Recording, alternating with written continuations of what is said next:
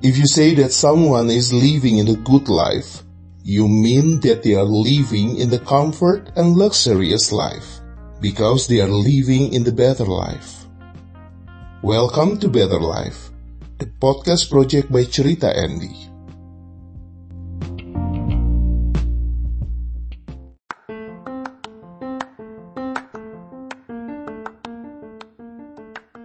Adakah manusia di dunia ini yang gak suka dengan traveling? Buat gua, traveling itu merupakan salah satu kegiatan atau hobi yang paling menyenangkan. Ya, karena traveling sebagai sarana untuk refreshing our mind, body, and soul. Refresh everything in our life. Balik lagi Better Life, the podcast project by Cerita Andy.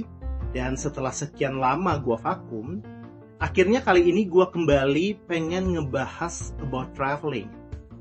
Ya, as you know that traveling is one of my favorite hobbies. Nah, kali ini gue tuh pengen sedikit berbagi mengenai traveling based on my experience ya, because I'm not an expert. Okay, back to the topic ya. Many people always identify traveling as an expensive hobby. And sometimes it is considered as a waste of money.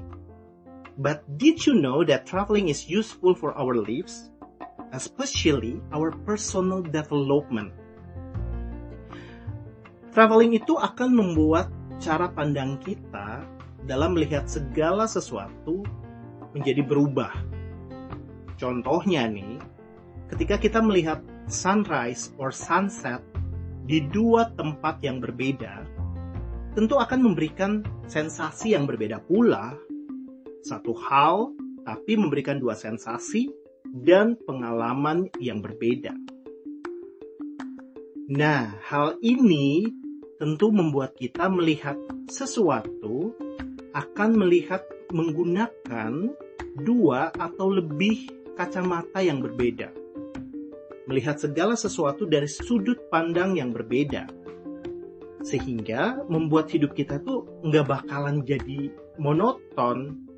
Karena ketika kita hidup menjadi tidak monoton, atau hidup kita tidak menjadi monoton, ya maka hidup kita itu akan lebih berwarna lagi, lebih colorful, dan kita akan menjadi lebih kreatif.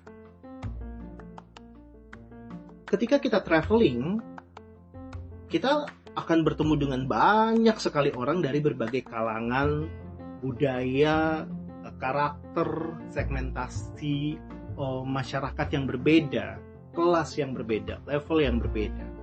Ya, hal ini tentu dapat menjadikan kita sebagai pribadi yang open-minded, lebih berpikiran terbuka. Karena kita akan belajar untuk menyesuaikan diri kita dan meningkatkan rasa toleransi kita terhadap orang lain. Banyak hal yang dapat kita pelajari saat kita traveling, budaya, karakter, bahkan pembawaan diri kita. Traveling is not just fun, but as a process of maturing ourselves. Even when we travel, we actually learn to face challenges. Especially if we do solo traveling. Banyak orang tuh yang gak berani untuk solo traveling.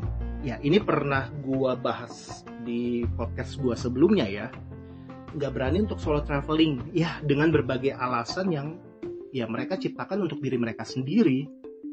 Padahal sebenarnya mereka tuh gak berani untuk menghadapi tantangan yang ada, yang akan mereka temui nantinya. Bahkan untuk menantang diri mereka sendiri saja, kadang mereka tuh nggak berani. In my experience, traveling also makes us learn to be more patient. Kenapa? Ya, belajar untuk lebih sabar. Karena ya kita akan, ya contohnya ya kita akan belajar untuk menerapkan kayak budaya menunggu ataupun ngantri. Ya mungkin tadinya ya kita nggak terbiasa untuk menunggu atau ngantri. Saat traveling, ya semuanya akan berubah. kita akan membiasakan diri kita dengan menunggu dan antri. Ya, yang tadinya mungkin di tempat asal kita, di daerah asal kita, di negara asal kita, kota asal kita nggak pernah untuk terbiasa atau membudayakan menunggu atau mengantri. Tapi ketika kita traveling, mau nggak mau, ya budaya itu akan tercipta. Kita akan mulai membiasakan diri kita. Kita akan mulai membiasakan diri kita untuk menunggu, ngantri. Contoh yang paling simpel adalah ketika kita sampai di tujuan, kita mau turun dari pesawat, otomatis kita akan menunggu orang lain untuk turun dulu, orang-orang yang ada di depan kita. Kita nggak bisa langsung main nyerobot, langsung turun gitu saja, nggak bakal bisa, dan itu nggak akan mungkin.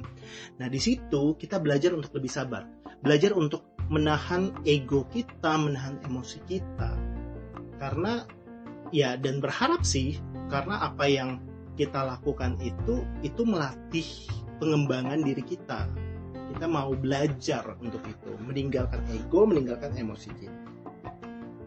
Traveling itu bukan hanya sebagai gaya-gayaan saja atau ajang koleksi foto untuk kita pamerkan di sosial media, but as a learning process for personal development.